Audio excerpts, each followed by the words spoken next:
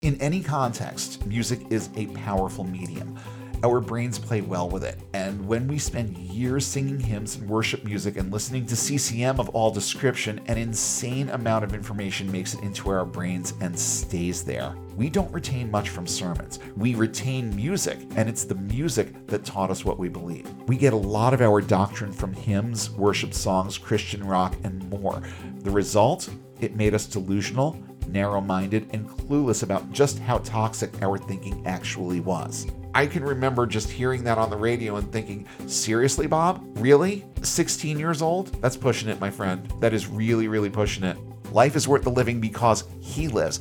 Let me tell you something, evangelical, on the fence evangelical, wherever you are on the spectrum there, life is worth the living because you live. Welcome to Unbound, A podcast for new atheists, and lifetime atheists, ex-evangelicals. truth seekers, and free thinkers. There is life after faith. And life here is good. It's time for a new perspective. And a better conversation. I'm Spider. And I'm Shell, and it's time to get unbound. You know, I have to wonder how many Christians realize just how much more of their doctrine and theology they get during the worship service than they do from any sermon. It's true. To the evangelicals and ex-evangelicals out there, just think about it. How many worship songs do you know by heart? And how many quotes from your pastor's sermons can you quote off the cuff? People remember song lyrics. Music impacts the way that they think, and evangelicals are no exception. Most can tell you their 10 favorite worship songs, but they forget sermons completely by the time they're done stiffing the server at Olive Garden. Probably by the time they get around to shaking the pastor's hand and telling him how inspiring it was. I'm Spider. And I'm Shell. And tonight we're approaching the subject of Christian music from the perspective of toxic messaging, and more specifically, toxic messaging that perpetuates toxic thought and keeps people believing in errant concepts like the notion that God actually loves anyone.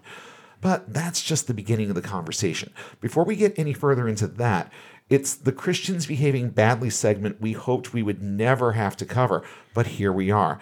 I'm just going to call this Christians Behaving Badly, I Just Can't Even edition. That's a good title for this segment. Yes, I agree, unfortunately. Well, first off, the thing that's on pretty much everyone's minds. The website Politico published a preliminary draft of a Supreme Court decision that overturns Roe v. Wade. This has caused an uproar, as it should. This decision won't be final until next month. At least next month. Yeah, month. but it will be finalized. Yeah. Oh, yeah. Yeah. The decision is written by Justice Samuel Alito, who was nominated to the Supreme Court by George W. Bush in 2006.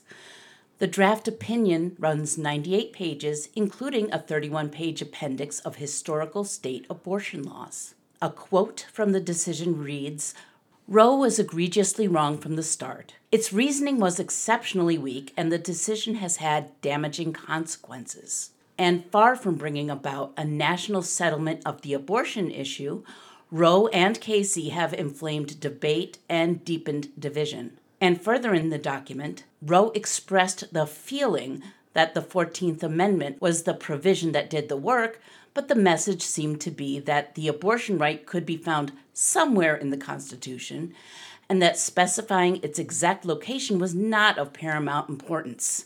To who? Yeah, right. The Constitution does not prohibit the citizens of each state from regulating or prohibiting abortion. The draft concludes, Roe and Casey arrogated that authority. We now overrule these decisions and return that authority to the people and their elected representatives. The document also conflates the pro-choice movement as synonymous with the eugenics movement and pushes adoption as a solution to unwanted children. Okay, well, you know what? I don't completely disagree with that. No. The issue here is someone telling another human being that they have to have a baby for someone else to adopt. Right. That is not up to anyone to decide for anyone else. And I'm in good company thinking that way because half the people in this country think that abortion should be legal and on demand. That's half the population. And yet the Christian right's going to get their way. Right. Finally, after all of these years, they're going to get their way. and we'll be one step closer to living in Margaret Atwood's Republic of Gilead.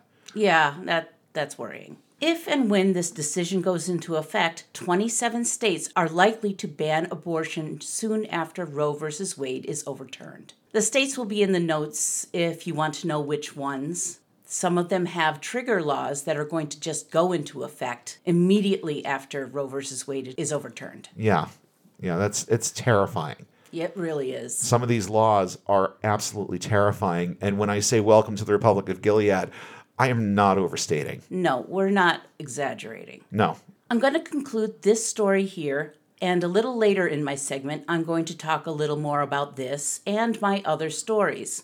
I haven't read Alito's decision yet, and I would highly recommend the excellent article by Hemant Mehta on Only Sky Media.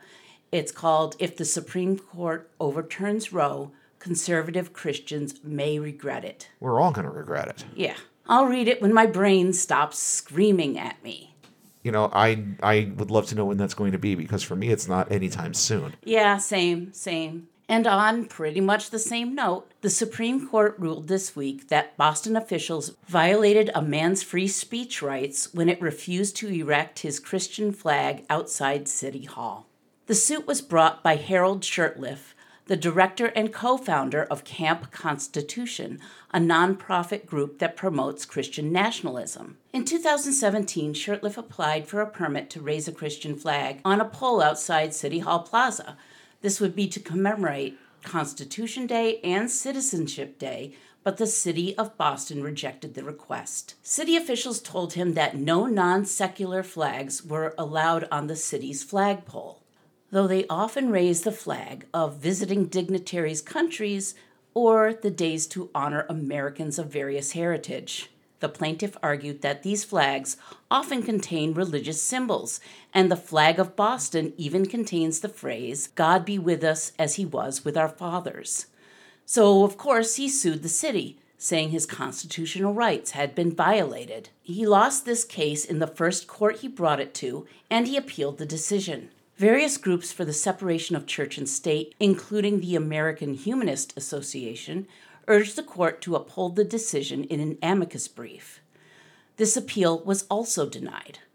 Unfortunately, the plaintiff appealed all the way to the U.S. Supreme Court, who unanimously ruled for the Christian nationalist, saying that Boston went too far. Though there is an easy fix for this. Justice Stephen Breyer says in his opinion, the city's lack of meaningful involvement in the selection of flags or the crafting of their messages leads us to classify the flag raisings as private, not government speech, though nothing prevents Boston from changing its policies going forward. Of course, until Boston fixes the flagpole policy, there's nothing preventing the Ku Klux Klan, for instance, for applying to display their flag. So, hopefully, the city of Boston hurries up and changes their policies. Yeah, here's hoping. Yeah. I mean, it all feels like such a game. It is. feels like a big, sick, twisted game. You bring these cases to the Supreme Court, and it just starts this whole game of ping pong. Yeah. It's like, okay, well, we're going to rule in this way, but you know what? Boston can now change its policy on this, and you know, it'll just open up the door for a whole nother set of lawsuits that, you know, that this theocratic bullshit excuse for a Supreme Court that we have going on right now will just continue to just hand the Christians any fucking thing that they want. And this is going to be for decades. Yeah. Those of you who didn't go to the polls in 2016, thank you so much. This is why, I'm sorry, but this is why we're here right now. Yeah. Because too many people sat on their asses and let that idiot get into the White House. And Agreed. this is the penance that we are going to pay for it. And we're going to pay for it until the day we die. Our children are going to pay for it, and probably our children's children are going to pay for it too. And in, for fuck's sake, news. A Christian teacher in Tulsa, Oklahoma is preaching to her students in her public school classroom. And it's not the first time she's done it. Of course, she's faced no consequences for this because this is where we are now. Yes, unfortunately. According to the Freedom from Religion Foundation, Memorial High School biology teacher Amy Cook created a prayer room in the back of her classroom where students could go and pray. It's a wall littered with Bible verses and the like. Of course it is. That's Right. problematic enough. But one of her non-Christian students attempted to add a different kind of prayer to the wall. This one asked for the gods and goddesses to help students achieve their goals. You can just imagine how well this went over. Like a lead fucking Zeppelin. Yeah. From the submitted complaint, Mrs. Cook pulled our complainant out of class and berated them for not being a Christian. Mrs. Cook reportedly told our complainant that if they didn't repent, they would burn in hell, and that she was required to intervene as a good Christian. Oh, brother. Yeah. Our complainant reports that Principal Dr. Rebecca Grooms and Assistant Principal Jim Vestal are aware of this illegal conduct, but have taken no action to correct it. This teacher has also railed against sex education and LGBTQ issues. Because of course she has. Yes. When she briefly ran for political office, she wrote... God, I know, I know. God. Please stop. She wrote on her campaign website about the liberal brainwashing and political indoctrination being slipped into our schools, and claims she fought back by modeling Christian values for the students in her classroom. That's fighting back? I guess. Okay, whatever.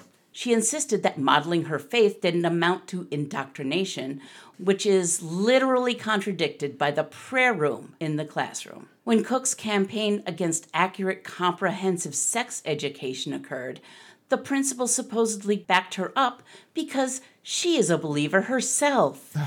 God. The Freedom from Religion Foundation is demanding the school take action. They are asking that the district take immediate action to ensure that Cook no longer discusses her religious beliefs with students, encourages students to pray, shames students for their religious beliefs, or in any way promotes or endorses religion to students. And the district must immediately remove the prayer room from Cook's classroom.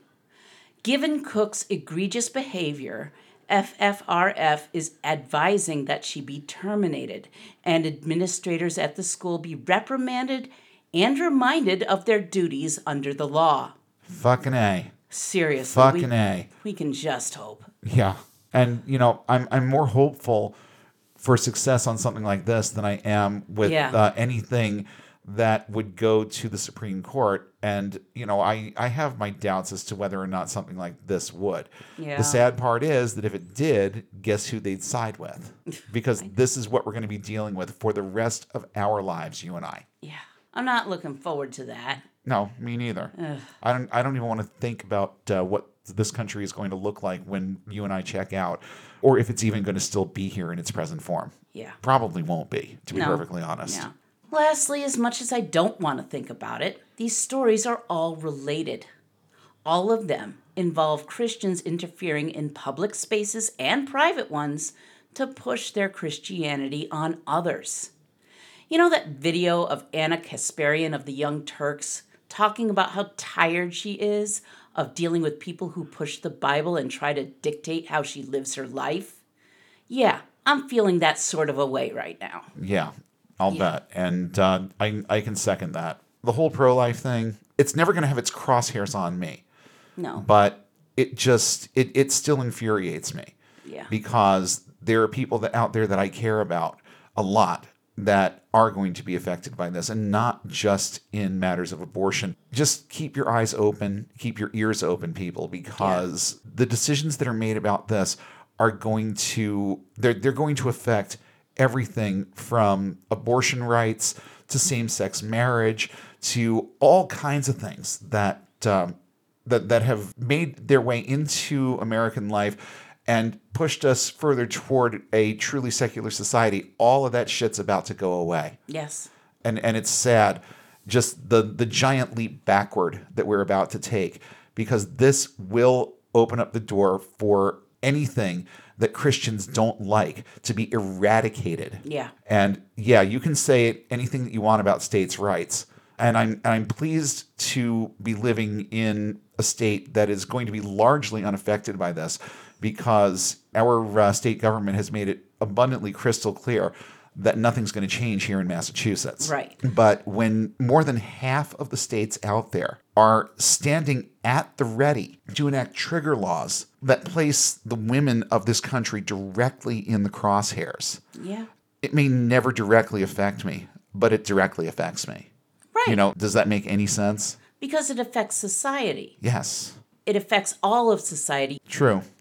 Because And it reinforces any opinion and any legislation that that caters to these kinds of puritanical views. Mm-hmm. Finally, these people are going to be able to tell same-sex couples that love between them isn't of the same caliber Right. as the love between a man and a woman. There's so much more. That's the one that sticks in my head. But I know that there's more. There's a lot more. Oh, there's a lot more. And, I have a couple of them. Oh, yeah. And we'll get into more of it next week because that's what we're going to be talking about. I'm going to do the promo just a little bit early here. And next week, we're going to be talking about what pro-life actually is and what it isn't. And we're also going to delve into some of the ramifications of what happens if Roe v. Wade gets overturned. And I'm sorry, it's going to get overturned. Yeah. It's just a reality that we're living with here. It's just countdown to Gilead at this point. So next week we're going to delve into that a little bit more, and I'll have my thoughts a little bit more straight. But because of some of the circles that I move in and some of the people, I mean, with all due respect, I'm part of an alternative lifestyle too. Right. And with some of the circles that I move in, there are a lot of people that I know who are going to be affected by this in ways that never even come close to touching the concept or subject of abortion. But this is what happens when you give even an inch to the evangelical Christian right. True. This is what happens when progressives don't vote. Yeah. If you pander to the evangelicals, if you give them an inch, they'll take a mile. They'll take a lot more than a mile. Yes. And, all 45 and his cronies cared about was what the nominees thought about abortion. Yeah, that was the question. That was the that they question. had. This has been planned since 19 that idiot took the White House. Yeah. Well, honestly, it's been planned since 1980, but I guess we'll get into that a little if you more. want to be real technical about it. Yeah. But they finally found their meat puppet in 2016. Yeah.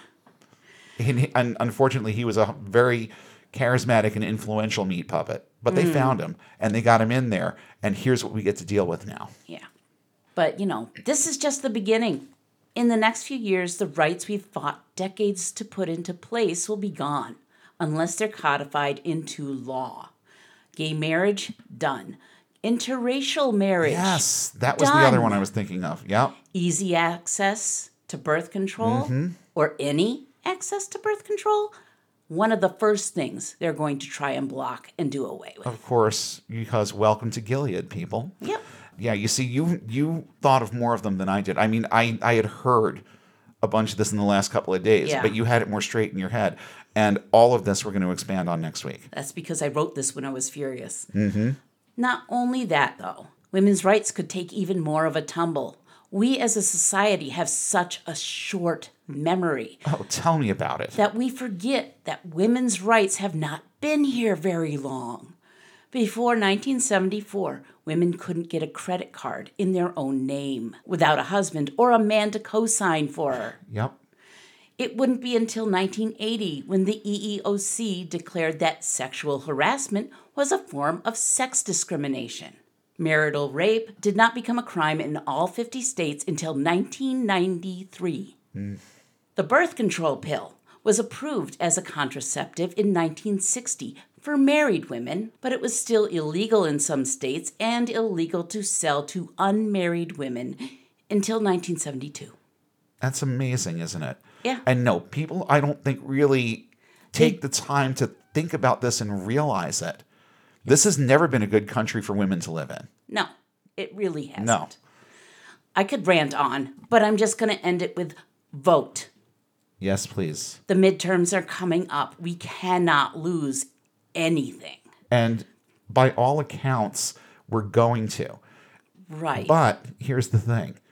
This is going to happen in the next month or two. Right. And the elections will be in November. It's not enough to be pissed off. You have to be pissed off your couch, Yeah. off your ass, in your car, walking down your street. I don't care what the fuck you have to do. Call a goddamn Uber and go to your polling place. Right. If you live in Western Massachusetts, call the Spider, okay? Yeah.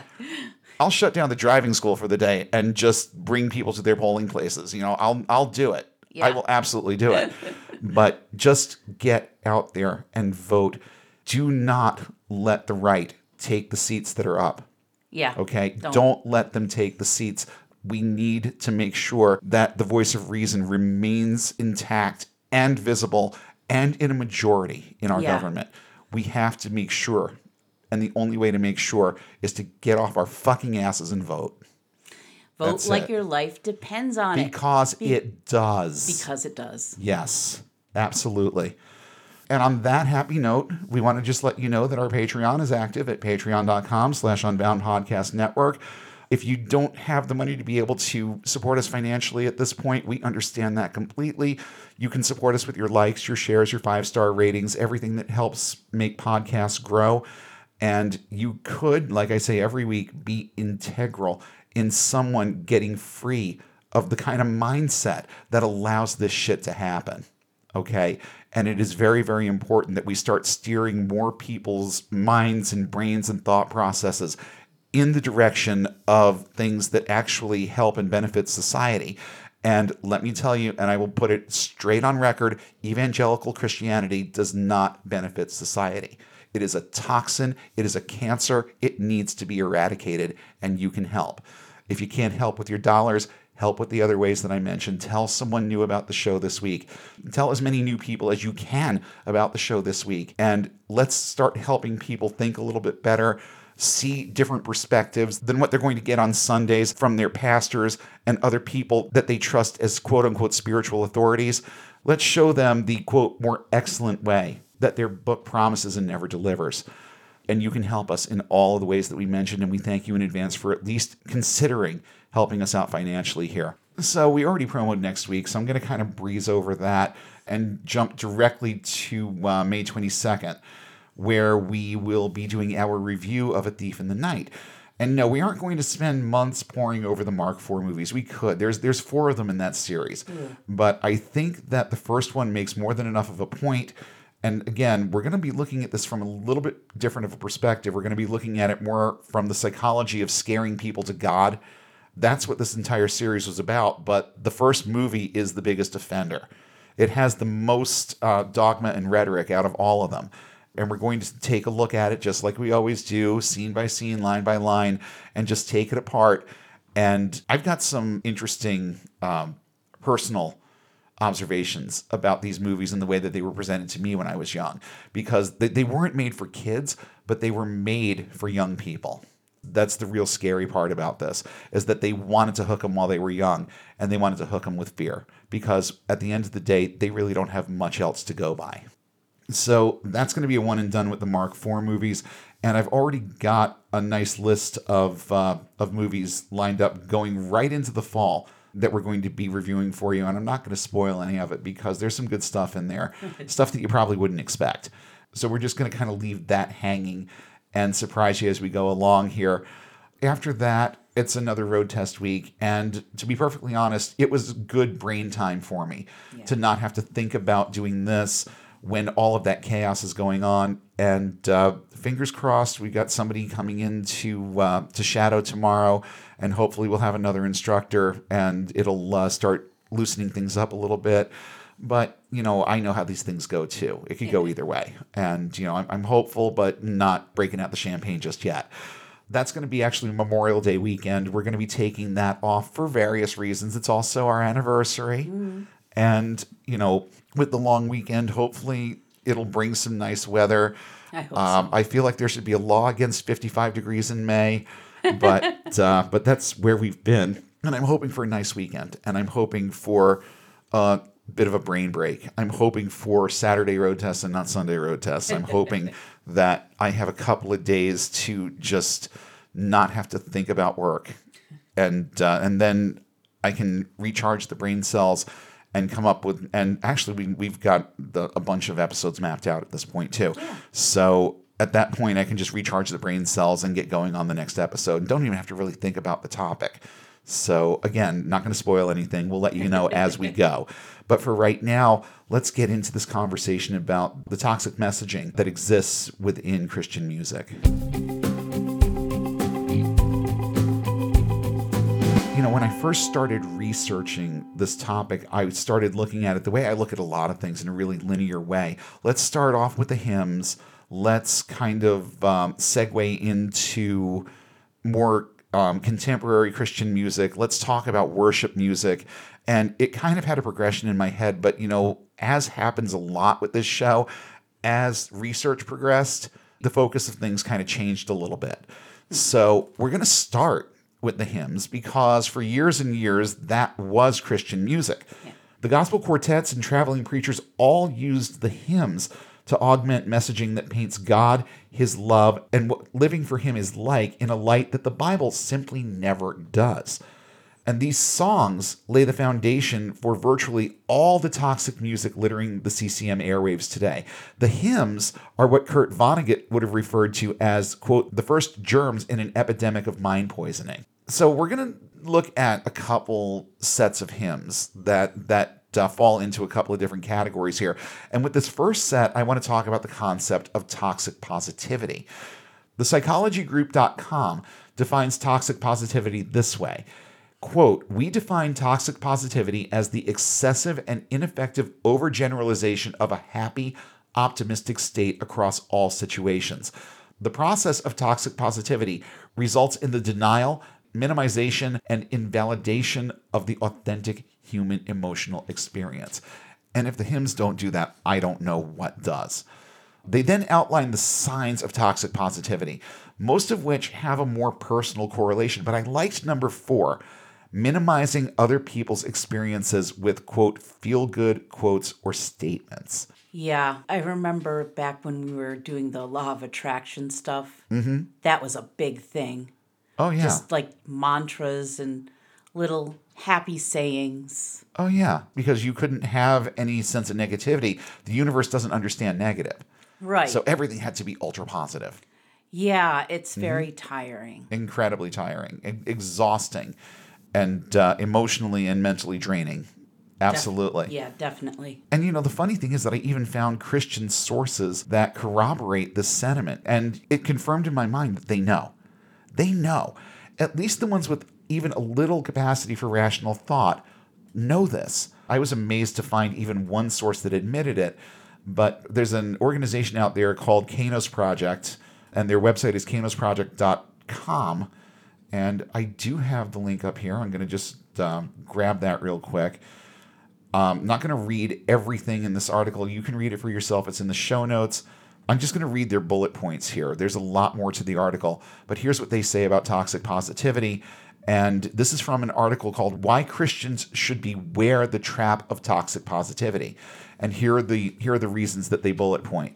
Toxic positivity is a shallow substitute for hope.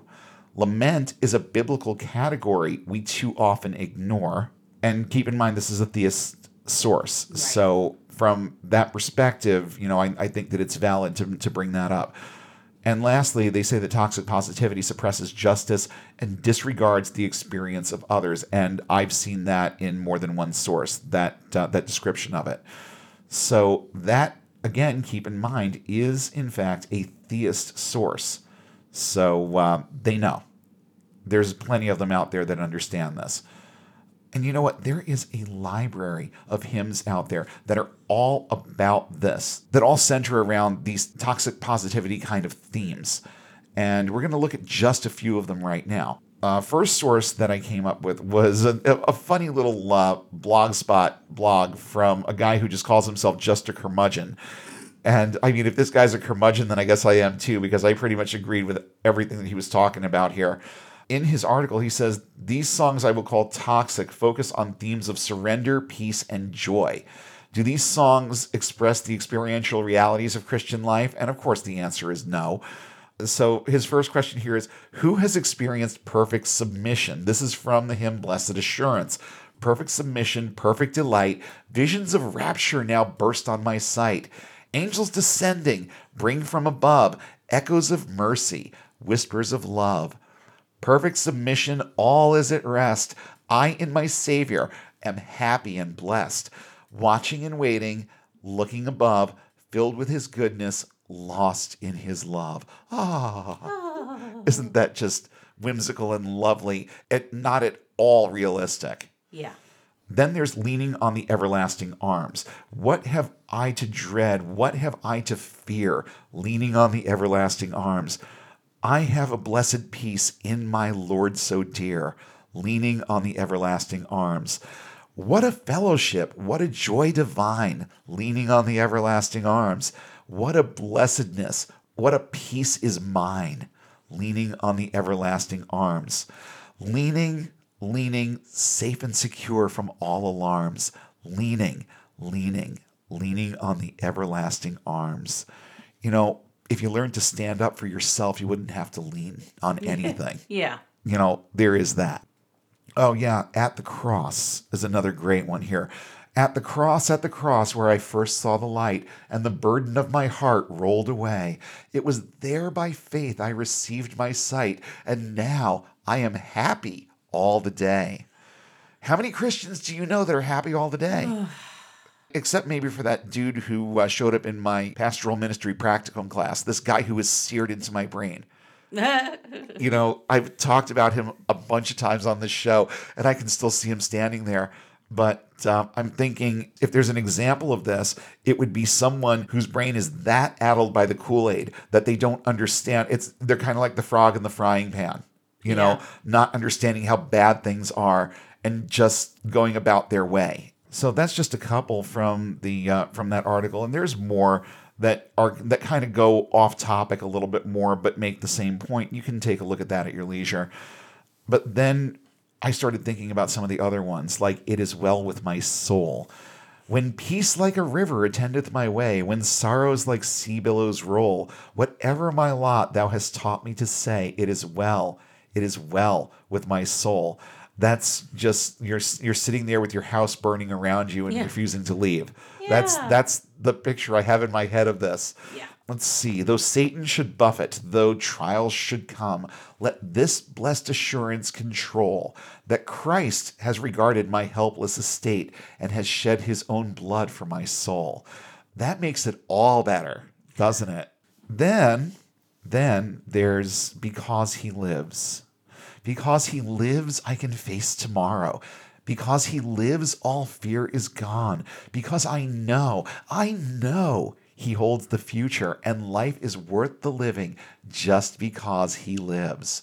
But what does that have to do with my life? You know, that's the question. Life is worth the living because he lives. Let me tell you something, evangelical, on the fence evangelical, wherever you are on the spectrum there, life is worth the living because you live.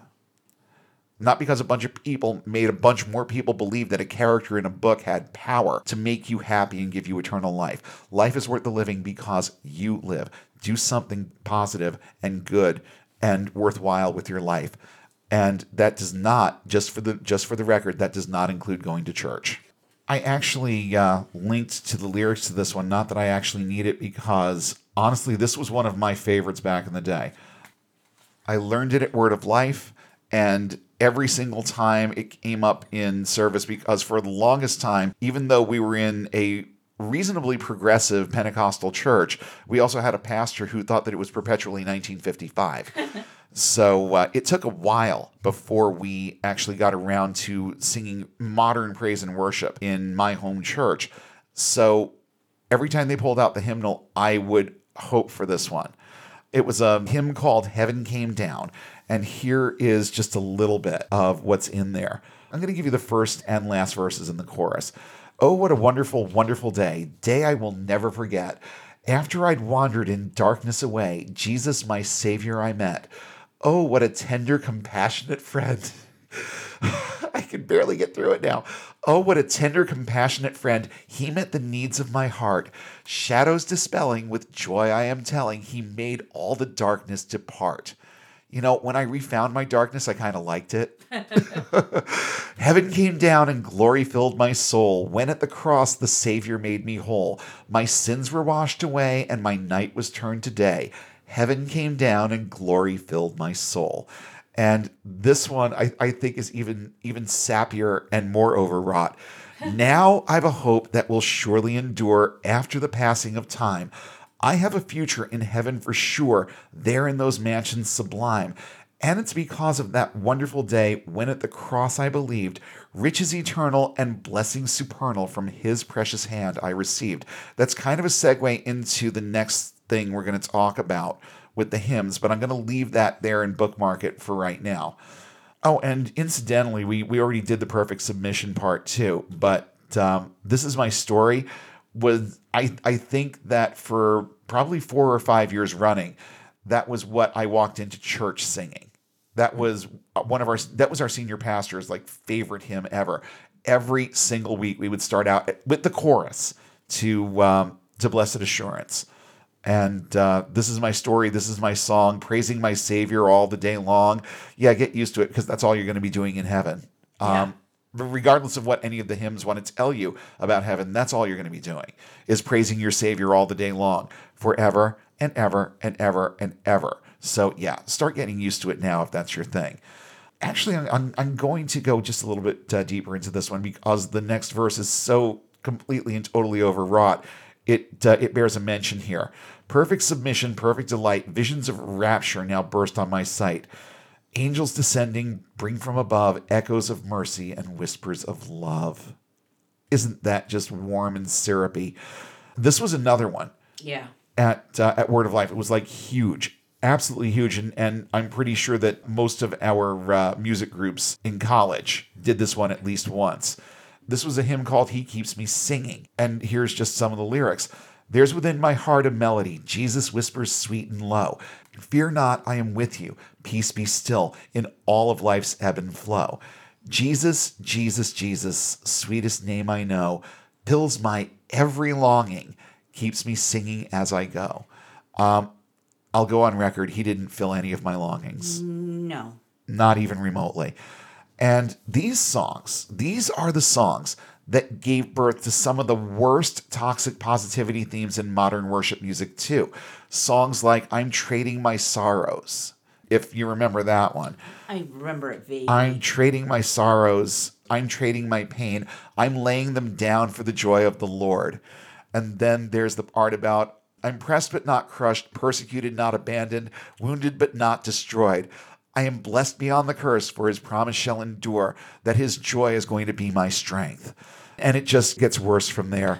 And then there was one, and yeah, it's biblically based, but still toxically positive, called You Turn My Mourning into Dancing.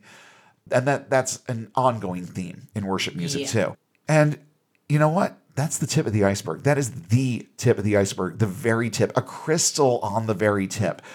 And you can see how learning to think this way, especially when the message is set to music, sets the individual up to have a very narrow view of life and robs them of the ability to come up with effective ways of dealing with their problems, their negative emotions. And then guess what? They go to a Christian counselor and they're told to pray and probably listen to some uplifting Christian music. And that right there is just one of the toxic messages that we find in Christian music. Let's talk for a minute about God's love. Now, we're going to revisit this subject in just a few minutes, but I want to just mention a few of the hymns that turn the volume up on the God is love message literally to 11. There are so many. I'm just going to read off some of the titles that, at least to me, speak for themselves. And if you look at this list, there are literally 187 hymns that fall under the category of Christ's love. We've got Jesus, lover of my soul. Jesus loves even me. Oh, that's a great sentiment right there. Just like in Amazing Grace, because we're just a whole bunch of wretched sinners whose righteousness is as filthy rags. So Jesus loves even me. Jesus loves me, this I know. Oh, and by the way, Jesus loves you. That's another one. Jesus, name of wondrous love. I've said Jesus enough times. Let's see what else we have here. His love for me. His love is all I need. His love is always true. Oh my God, the lies. His love can never fail. Well, I guess since he's never shown any, let's see. How loving is Jesus? I am his, he is mine. I stand amazed in the presence. Savior, thy dying love. Oh, that's uplifting. Sing of Jesus' love. No, thank you. The tender love of Jesus. There is joy in my soul. And there's a couple hymns that are called There is Joy in My Soul. We have felt the love of Jesus. Well, good for you. I never did. When love shines in, and it just keeps going and going and going. Yeah. It's amazing how pervasive this one particular theme actually is. And then there are more modern songs that are related to this theme, like Jesus Loves Me, This I Know, which actually that was in their list. That's not a hymn, it's a modern song, but I guess it's in some hymnals. Then you've got Pass It On. You know that one, right? Yeah. It only takes a spark to get a fire going. I like that song, but no. I like the melody of it. Yeah. And I like the Memories of VN because it was a big VN song. Oh, yeah. And we sang that all the time at VN. To me, one of the more innocuous ones out there, but still there's bad messaging in it. It only takes a spark to get a fire going, and then soon all those around can warm up and it's glowing. That's how it is with God's love once you experience it. You spread his love to everyone, you want to pass it on. And then the next part is even worse. It says, how I wish for you, my friend, this happiness that I've found. You can depend on him. It matters not where you're bound. Get unbound. There's the solution there. I'll shout it from the mountaintops. I want my world to know the Son of Love has come to me. I want to pass it on. And I think there's actually even a couple more verses that I'm not even thinking about right now. But that's it in a nutshell. Oh, how he loves you and me. Oh, how he loves you and me. He gave his life. What more could he give? How about a fuck about humanity? That's what more he could give. And then praise and worship music is saturated with this kind of mind-numbing nonsense. You've got songs like I Could Sing of Your Love Forever by Delirious, which actually I loved back in the day. And I was proud of myself. I was proud of myself this week because when I saw that title in a list of examples, I literally had to go to YouTube to be reminded about what the melody was because it was so far out of my mind. It's like, kudos to you for shoving that shit so far out of there. Of course, now it's all right back in the forefront because this is what I do, but I can forgive that. Yeah. At least I managed to forget it once, and I'll forget it again. I'll make sure that happens. But then you've got, I think this was an Integrity Hosanna one, Arms of Love. You remember this one? No. I sing a simple song of love to my Savior, to my Jesus. I'm thankful for the things you've done, my loving Savior, my precious Jesus. And it goes on from there. Yeah, it just gets sappier from there. Yeah, that's one I don't know. Yeah, I mean, it kind of falls into the category of being in love with Jesus. We did a whole episode on that concept too. She doesn't come right out and say it, but the sentiment is there, that Jesus is practically her lover. Yeah. That's and it's kind of creeptastic. Then there were songs like Who Have I But You? Your love is amazing, steady and unchanging. And then another one from our friends Delirious or Deliriu 5 question mark. Don't forget the question mark was there either. Yes. Deliriu 5 question mark. So edgy. And then they had their song Deeper, which also is well within the realm of falling in love with Jesus. It's right there in the lyrics. And the wonder of it all is that I'm living just to fall more in love with you. It's a very one-sided relationship, guys, any way you want to slice it. And that's a very, very small smattering of what's in the category of God's love and this craziness of, being in love with a character in a book. But people have fallen in love with other characters in books too. So, there is that. But let's talk about the concept of death in Christian music. What about hymns that glorify and romanticize the concept of death? Oh, there's a few of those, and some of the above examples go there too. Some of the ones that we've already mentioned actually go there. So let's look at a few of the hymns that teach us to be happy about the fact that we're going to die. Amazing Grace is like number one on the list. When we've been there 10,000 years, bright shining as the sun, we'll no less days to sing his praise than when we first begun. Is that supposed to be a selling factor? I mean, I don't even like to do things that I enjoy for more than, maybe a couple of weeks at a time. Okay? This is not something that ever really appealed to me. And unfortunately, I needed to read my Bible a little bit more carefully. Then there's Holy, Holy, Holy. There's the verse in there about all the saints adore thee, casting down their golden crowns around the glassy sea, and just how epic it's going to be when we're all dead and in heaven. It is well with my soul. We already touched on a little bit there. And Lord, haste the day when my faith shall be sight. The clouds be rolled back as a scroll. The trump shall resound and the Lord shall descend. Even so, praise the Lord, O my soul. It's like we're and Lord, haste the day. Take me now, Lord. That's pretty. I mean, that's the sentiment right there. In the sweet by and by, we shall meet on that beautiful shore.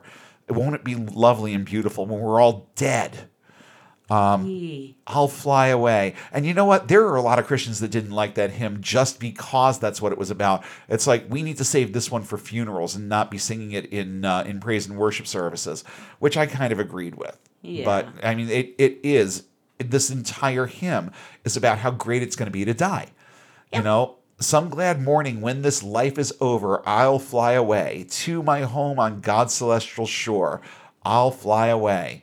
Just a few more weary days and then I'll fly away to my home where joy will never end. No, just supplication will never end. That's what's never going to end. I'll fly away. Yeah, I think that's a revival song, like a camp meeting song. It has parts. The guys are supposed to sing one part, and the women are supposed to sing another. Yeah, I mean, there's a lot of them. Even on this list, Leaning on the Everlasting Arms is like that too. Yeah. I used to kind of like singing them in parts like that because we did that. I mean, that was our senior pastor's kind of thing. And we did that a lot. And I actually kind of enjoyed that. The participation aspect of this does have a draw, that's for sure. Oh, sure. And then there's the Old Rugged Cross. So I'll cherish the old rugged cross till my trophies at last I lay down. I will cling to the old rugged cross and exchange it someday for a crown. Yeah, this was that happens when you're dead. Yeah. Okay, that happens when you're dead. And these songs paved the way for more recent examples of songs that suggest that some people are better off dead. I think immediately of Home Free by Wayne Watson and If You Could See Me Now by Truth, both songs about death after prolonged illness. Home Free, I'll admit that I used this one at funerals more than once. I sang it at more than one funeral.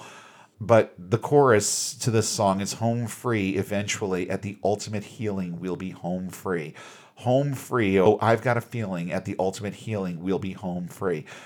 And this was kind of my grandmother's sentiment before she went. Yeah. She's like, she was all about, it's time for me to go home and be with Jesus. Then there's If You Could See Me Now, which I'm going to pop up here and just read a little bit of. It starts out with, our prayers have all been answered. I finally arrived. The healing that had been delayed has now been realized. No one's in a hurry. There's no schedule to keep. We're all enjoying Jesus, just sitting at his feet. If you could see me now, I'm walking on streets of gold. If you could see me now, I'm standing tall and whole. If you could see me now, you know I've seen his face. If you could see me now, you'd know the pain's erased. You wouldn't want me to ever leave this place if you could only see me now. And they played that. I'm pretty sure they played that at my grandmother's funeral. Somebody either sang it or they played it. Then there's the concept of reward after death that songs like Thank You by Ray Boltz romanticize, and ones like That's All the Lumber by Eli warn about. So Thank You, just to give you the overall synopsis here without having to go too heavily into the lyrics, is about a guy who dies and goes to heaven, and all of the people that he led to Jesus start coming up to him and thanking him because they're there too. The last verse says something like, one by one they came as far as the eye could see, each life somehow touched by your generosity. And it's like, so this is the whole point.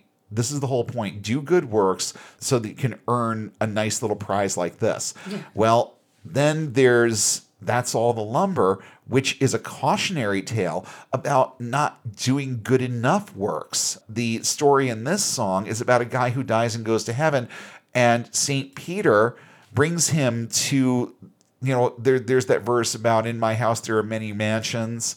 Well, they pass by all these mansions and they stop in front of a 2-room shack.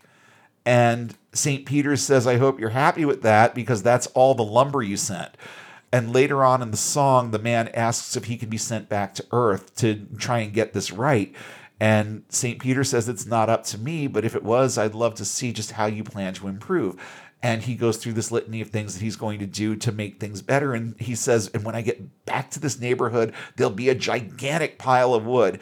And I'll ask you, what's this I see? And you'll say, that's all the lumber you sent. So a nice little anthem about works and why you should be annoying the shit out of every person you meet about this thing called the gospel. Yeah. So that you can have a nice mansion in heaven. And Petra took this messaging in both directions too, on the same album no less. Their album Not of This World contains 2 songs about death, one joyful and one cautionary, Grave Robber and Bema Seat, respectively. Grave Robber talks about how great it's going to be when we all die and rise from our graves because of the power of Jesus at the end of the world. And we'll take just a little bit of a look at these. The chorus says, where is the sting? Tell me, where is the bite when the grave robber comes like a thief in the night? Where is the victory? Where is the prize when the grave robber comes and death finally dies? Oh, and here's the verse. Here's the verse that always stuck with me, that gave me chills back in the day and is raising the hairs on the back of my neck now. Many still mourn and many still weep for those that they love who have fallen asleep. But we have this hope, though our hearts may still ache, just one shout from above and they all will awake. And in the reunion of joy we will see death will be swallowed in sweet victory. And then we get to go to heaven and have no sense of self, no sense of autonomy, and spend eternity in subservience and submission and veneration of this awful deity. Mm. Doesn't that sound like fun? And then Bema Seat is another one that is all about works and why we need to make sure that we're doing good works while we're here. It says every talent will be surely counted. Every word will have to be accounted. Not a story will be left untold. We will stand and watch the truth unfold.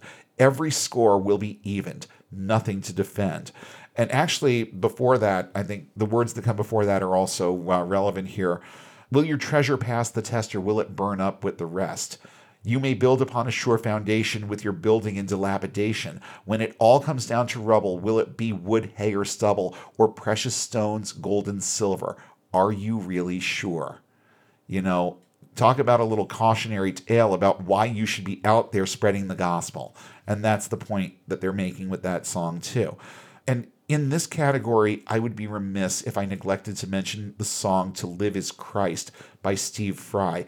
This one, hold on to your seats. Those of you who are out of this or have never been in it, you're going to find this appalling, because I do. This is the first verse to this song. It says, to live is Christ and to die is gain. There is no other life I desire to claim than the life that's dead, that I might live again. No more in self to pride, for I have died, and to live is Christ, and to live is Christ, for I have been crucified, and to live is Christ. Where do you even go with that? Yeah. Where do you even go with the toxicity of that?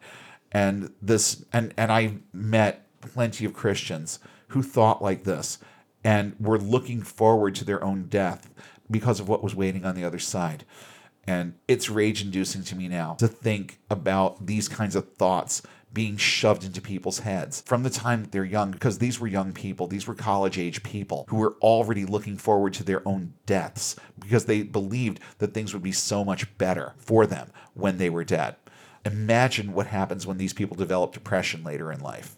I mean, seriously, I can't even with the sheer audacity of those lyrics. So to move on yet again, and I can feel my own shoulders hunching as we go through this. So it's like, okay, Spider, relax your body just a little bit and prepare to tense up again, because we're going to talk about purity propaganda now. I can remember a few songs back in the day that we used to play on the Christian radio station I worked for that had overt themes of what a Christian woman was supposed to be. They had titles like Virtuous Woman and Woman of the Word, and then there was the one set to Proverbs 31:30, Charm is deceitful and beauty is vain, but a woman who fears the Lord is to be praised. I remembered those immediately, but I'm sure that there were plenty more. Those were just your run-of-the-mill misogynistic themes. What I find even more sinister is when they push purity doctrine.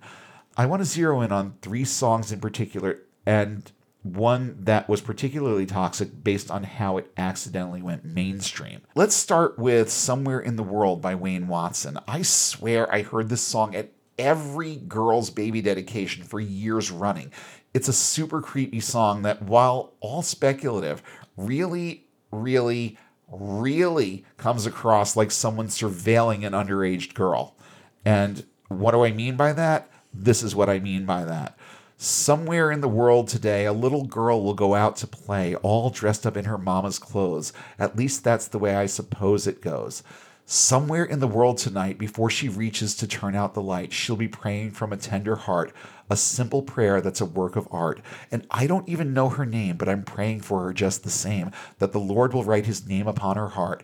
'Cause somewhere in the course of this life, my little boy will need a godly wife. So hold on to Jesus, baby, wherever you are. That's a wonderful reason for wanting somebody to embrace all this indoctrination and bullshit, because I want my son to marry a good Christian woman. So be a good Christian woman so that my son has somebody to marry. Don't even get me started on that bullshit. I mean, I already did. It's my own fault. But don't press my buttons any further on that one, because now we get to talk about a little song called Butterfly Kisses. For starters, can I just say that I was flabbergasted at how long ago this came out.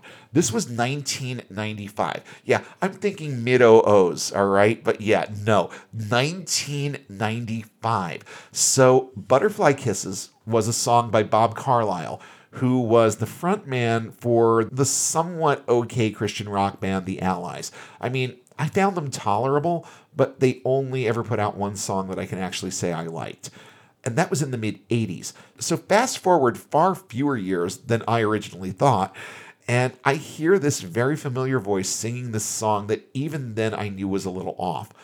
For starters, had I had a daughter, I couldn't even imagine thinking some of the things that are in this song. I would never have kept my daughter on the short leash that these lyrics dictate, mostly because of my girlfriend's senior year of high school. I learned a lot from her parents about how to fuck up your daughter. And like I've done in many areas of my life, I zeroed in on the don't do's in that situation a lot more than the do's.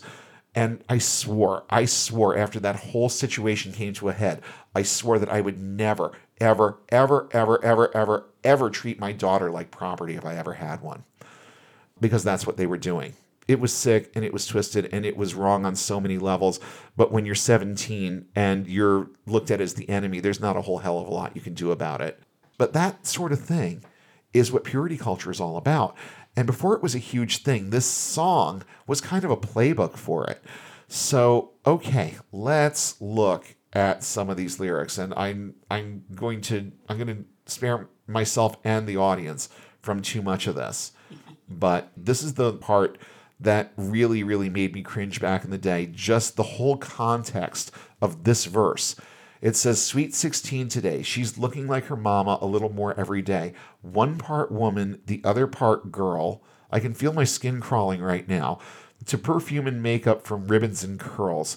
Trying her wings out in a great big world. But I remember butterfly kisses after bedtime prayer, sticking little white flowers all up in her hair. You know how much I love you, Daddy, but if you don't mind, I'm only going to kiss you on the cheek this time. Pregnant pause that I'm leaving in. I mean, just at 16, this is the first time that the idea of not kissing your father on the lips has crossed your mind? Seriously? Back then, that line made my skin crawl. Yeah. In the context, I mean, you know what? A little girl, a 5 or 6 year old girl, That's one thing. I still think that it's a little out there, but that's one thing. Once she's 16, in whose family is this a conversation that has to happen? Yeah. I can remember just hearing that on the radio and thinking, seriously, Bob? Really? 16 years old? That's pushing it, my friend. That is really, really pushing it. But the thing I hate most about this song, more than the concept of a 16-year-old girl kissing her father on the lips, is its dishonesty. No evangelical girl, and I mean no evangelical girl, is ever encouraged to spread her wings and fly. Most evangelical fathers would sooner pin their daughters down in a photo album than give those wings the first chance to unfurl. And at the end of the song, she's not exactly spreading her wings, is she? She's leaving the control of one male for that of another. She'll change her name today. She'll make a promise and I'll give her away. Submissive to daddy and then submissive to her husband. Where exactly is she flying to, Bob? To the kitchen? To the ladies' prayer luncheon? Where is the verse about she graduated med school today? Where the hell is that? So leaving that thought dangling in your head, we're going to talk about another song in the same realm of ridiculousness called Modest is Hottest. This song is so offensive, it even raised the hackles of a lot of evangelical parents. I keep wanting to say this was Matthew Ward, the lovable discount Jesus-looking guy from the group second chapter of Acts. But no, this was Matthew West, who I may have heard of once or twice when I was working at the station. But this was many, many years after that. So he put this song out there on YouTube and on a bunch of different platforms.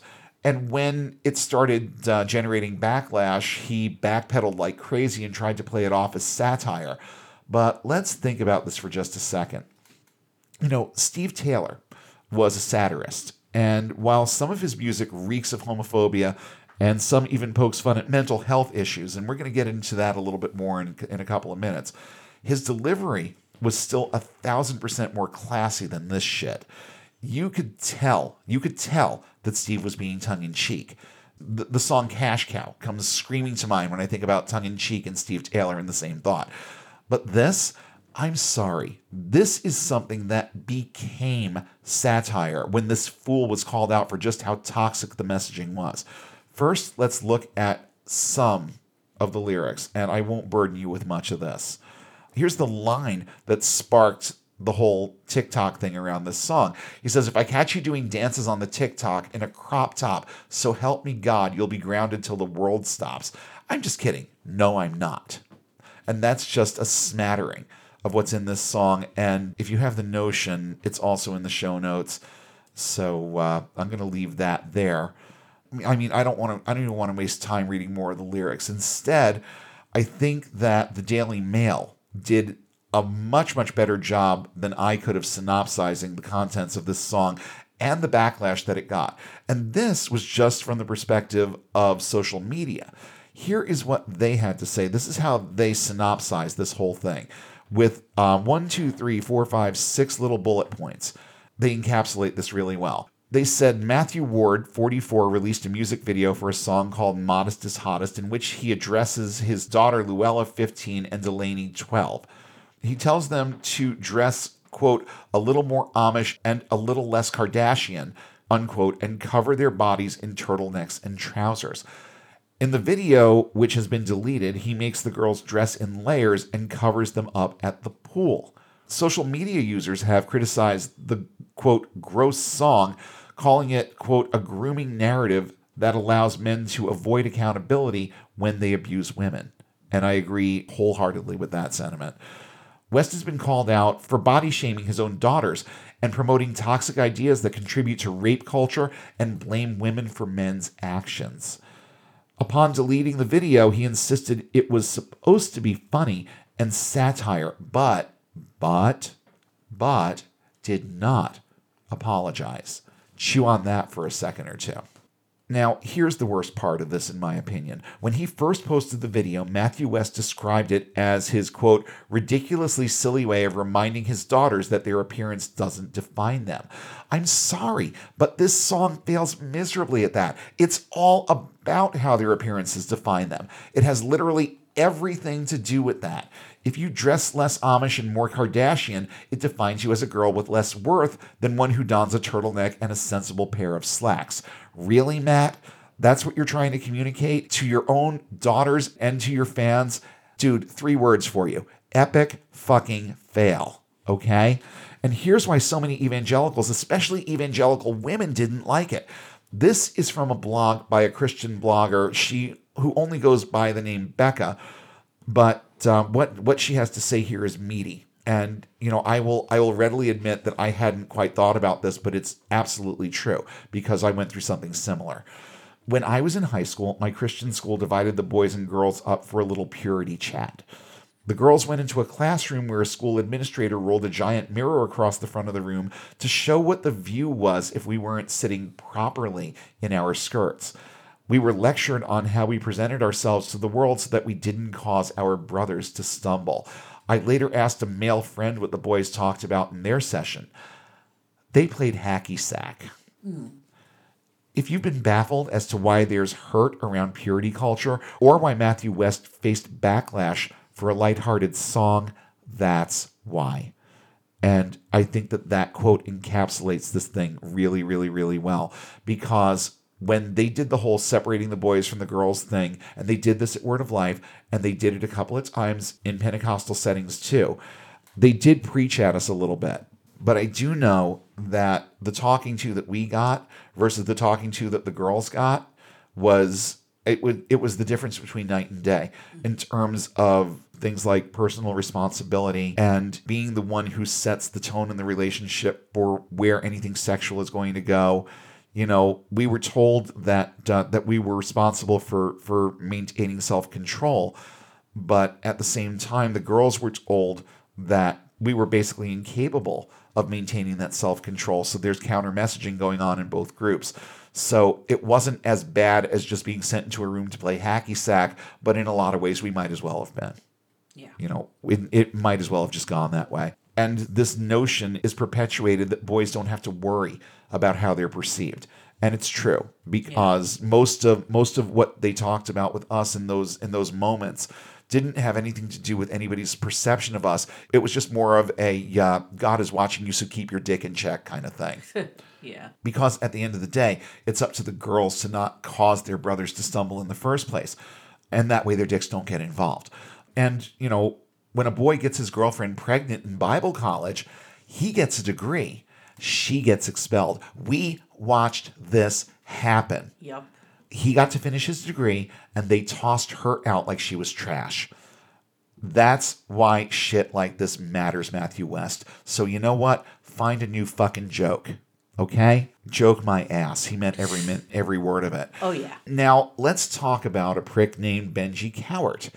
In 2014, there was a little song called Rude by Magic. I guess Magic is a person, not a band. I'm not quite sure. Kind of like The Weeknd is a person, not a band. But I remember the song pretty well. And to this day, I'm not sure what I think of it. On the one hand, it brings you back to that teenagery place where love was the best thing ever and you fell in love at the drop of a hat. And it was so crazy intense that you thought nothing could ever tear you apart from that person that you loved. Or wait a minute, was that last year? Okay. Little spider in the confessional here. On the other hand, as a 40-something, at the time, I was sitting there thinking, this sounds good and all, but starting out in life with someone knowing that the decision involves estrangement from your family is only going to seem romantic for a little while. After that, it's gonna suck. So I guess you could say it's not my favorite song in terms of messaging. I think that it paints a dangerous picture in the minds of a young person of what love and romance and marriage are supposed to be. But that's not the song I want to zero in on. What I want to talk about is Benji Cowart's over-the-top, hyper-reactionary, glorifying violence, threatening murder, purely and proudly evangelical response. So let's look at these lyrics. He says, "Why you gotta call me rude for doing what a dad should do? Keep her from a fool like you. And if you marry her anyway, you marry that girl, I'm going to punch your face. Marry that girl, I'll make you go away. Marry that girl at the bottom of a lake." So take out the marry that girls, you get I'm going to punch your face, I'm going to make you go away at the bottom of a lake. Talk about love your neighbor as yourself. And then he says, I know what you're thinking. You think you'll still take her. Well, give it your best shot. I may be a Christian, but I'll go to prison. I'm not scared of doing hard time. Isn't that just lovely? Wouldn't you just love for this prick to be your father? And I love how in the midst of all of this doting, semi-frumpy mom walks into the shot and she's doing the laundry because of course she is. Because this is what a good Christian wife does. She does the laundry and she supports her idiot husband while he goes on a rant about murdering a kid for wanting to marry his daughter. Here's how a responsible father would have penned this response. You're going to get some of the Spider's own lyrical stylings here. This is the song that I would have written. Saturday morning, you came to my house, nervous and scared to death, seeking permission to marry my daughter. Bruh, I know what's in your head. It's really all right. You and I don't have to fight, but I think we should talk man to man, because marriage is really a very big step that I just don't think you understand. Can you even think about the rest of your life? I'm thinking, no, you can't possibly know what you even want in an eventual wife. Yeah, you think you do, but I'm telling you right now, boy, you better think this through. There's so much that you could do. Why you want to be tied down before you know the ups and downs of life and love and this thing called romance. This isn't love, just a bulge in your teenage pants. Dude, I've been there and I haven't the room to judge, but there's a difference between real love and lust. And notice that I'm not making decisions for my daughter, just trying to get through to Romeo. And that's the way it should be. And although I think the daughter needs a verse too, the messaging would be about the same. I wouldn't be chaining her to a radiator. I'd be making sure she understood the good, the bad, and the ugly of the situation too, because that's what a responsible parent does. Not threaten to drown a kid in a lake while mom bebops to the music carrying a laundry basket. Fuck off, both of you. You're not doing anything for society, and you are not coming across as good parents. So now we come to the last part of our conversation here. And I've saved kind of the cream of the crop from my teenage years for last here. And we're going to talk a little bit more about a guy called Steve Taylor. Steve Taylor gets his own category here, not so much because he's the worst offender, but because he had the most influence on me as a teenager. His music and its messaging formed the basis for a lot of what I chose to believe. Long before the Bible, long before any sermon, long before my youth past, or far above any of those things. It was Steve Taylor's music that really stuck in my head, that made me think the way that I did about a lot of things. So we're going to zero in on him just a little bit here. Now, to be fair, his music did have some important warnings about things that I always saw to be wrong with Christianity. He sang about the dangers of just following the crowd in his song, I Want to Be a Clone. That song was a response to the errant idea that personal faith somehow had uniform rules that everyone had to follow. He decried word faith doctrine in several songs, including Guilty by Association and You Don't Owe Me Nothing. He spoke out against abortion clinic bombings in I Blew Up the Clinic Real Good, and the dangers of avarice and misplaced pride in several songs, including On the Fritz, Drive, He Said, You've Been Bought, and the aforementioned Cash Cow. But he also had lyrics like these. I heard the Reverend say, gay is probably normal in the good Lord's sight. What's to be debated? Jesus never stated what's right.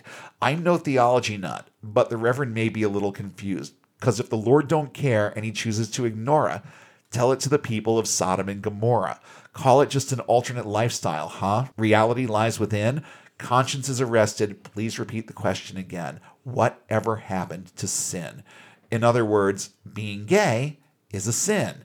And then there's another line in that song where it says, when the closets are empty and the clinics are full, when your eyes have been blinded by society's wool. In other words, if you start thinking in any secular direction whatsoever, you're in trouble. He made fun of mental health professionals and their methods in his song Young and the Restless. That's Young as in Carl Jung, Jung. And the message here is, don't replace God with a therapist. Rushed from the fire to the frying pan and trust your soul to a shrinking man? Served with smiles and a noble intent, I think this waiter has a fake accent. And then there's the part at the end, the little spoken word part at the end, where it's supposed to be a woman in a therapy session talking about a dream she had, where she says she was in a mental ward for a little shock treatment when a sudden power surge hit her with 50,000 volts. And she says, then I floated down a tunnel to a shining man in white, and when I could finally make out his face, it was you, doctor. So what's the implication there? Don't make a god out of your therapist, make a god out of God. That's pretty much what he's saying. And then there's a little song called Bad Rap, aka Who You Tryin' a Kid, with its admonishment to, quote, drop 6 words in your open minds about everything from pro-life agenda to free thought to liberal activism to why you're an idiot if you don't have faith. And more to the point, it kind of points a finger at atheism. Convictions make your skin to crawl. You act like you're above it all. You say faith is a crutch for a mind that's closed. Well, you guzzle your crutch and shove it up your nose. Yeah, because every atheist out there is miserable, and we're all alcoholics who snort cocaine. Okay, whatever, Steve. We're just a bunch of miserable drug addicts because we reject ecclesiastical fairy tales. Then, in the early 90s, a new band emerged called Chagall Guevara, headed up by, you guessed it, Steve Taylor. He said the band name meant artistic freedom since Chagall was an artist and Che Guevara was a freedom fighter. Well, Marc Chagall's work was kind of warped, just to put it lightly. It was kind of warped. And Che Guevara, he was a Marxist, so it's okay to be a communist thinker, but not an atheist. Got it. The first song on their one and only self-titled album, the song Murder in the Big House, is all about what will happen to Christianity if atheists have their way in the world. No, I'm not kidding, and here's just a sampling of the lyrics. All of us Neros fanning ourselves, damp with the sweat of regret, just killing time with our eyes to the skies, waiting on science, our savior. This is the sound of your rooftop coming down. It's time to meet the maker. This is the sound of the floorboards caving in. This is the knock of the undertaker. This house is crumbling. This property's condemned. This house is crumbling. Who'll say the last amen? And the house in question is secularism, by the way. Yes. Honestly, there's way more that we can get into here on all these fronts. But I think that we've made the point clear. There are many, many reasons why the average evangelical believes the things that they do, and a huge number of them come from the music that they listen to and sing in church.